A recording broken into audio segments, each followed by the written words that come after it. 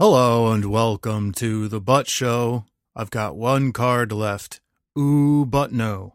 I'm Daniel Butt, and on this episode I'm going to tell you what I know about the moon. I haven't done any research. As always, I'm talking out of my butt. Okay. The moon is a ball of rock in orbit around the Earth. It has been a constant in the sky for all of human history and an inspiration to many, like the romantic, the nerdy, and the conspiracy freaks. We refer to it as the moon, like that was its name. But when you think about it, the moon has no name. The word moon is meant to refer to any rocky satellite in orbit around a larger planet. A whole bunch of other planets have moons, and those moons have proper human names, like Europa, or Deimos, or Titan, or Titania, or S/2003J12. Our moon is named the moon. It's like naming your dog the dog.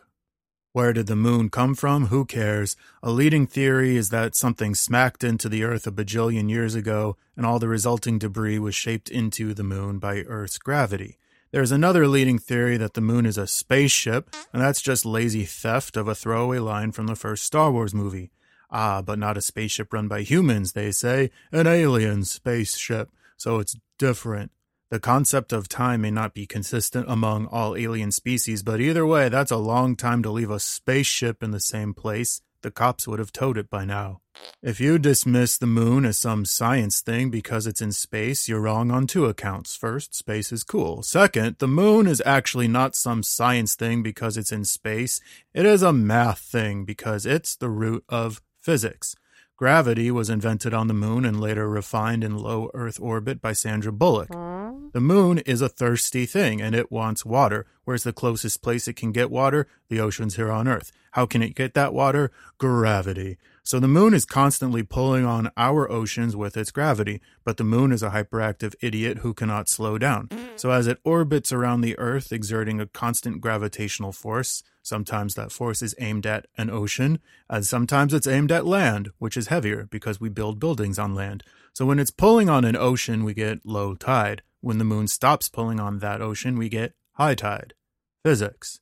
Somehow physics also figures into why we're always looking at the same side of the moon. It spins on its axis at the same speed that it orbits around the Earth or something like that. Anyway, that leaves us with the light side of the moon, which we can always see, and the dark side of the moon, which syncs up with the Wizard of Oz. Plenty of people across history have claimed to see a face on the light side of the moon, but never on the reverse. Not even Justin Trudeau or Jimmy Fallon. The moon goes through phases over the course of a month. A new moon is when we can't see it, a full moon is when we see the whole thing, and a blue moon is when we get two new moons in the same month. I would also need a blue moon if I read 2 Twilight sequels in the same month.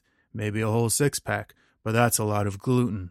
Anyway, one thing we can all agree on as a society is that a couple of good old boys from the United States got on a big old rocket in the summer of 1969 and went to the moon. To suggest anything to the contrary is downright foolish. It's worth considering all that the government had to do to send those white fellas to the moon during the height of the civil rights movement. It'd be a whole other thing if they were spending all that time and effort faking it instead. And that's all I know about the moon. This episode's Stump the Butt question is, what song did Daddy Yankee perform when he endorsed John McCain for president? Find the answer on the back of this podcast. To submit a topic for a future episode or to listen to previous epissodes, go to thebuttshow.com. Take care, everyone.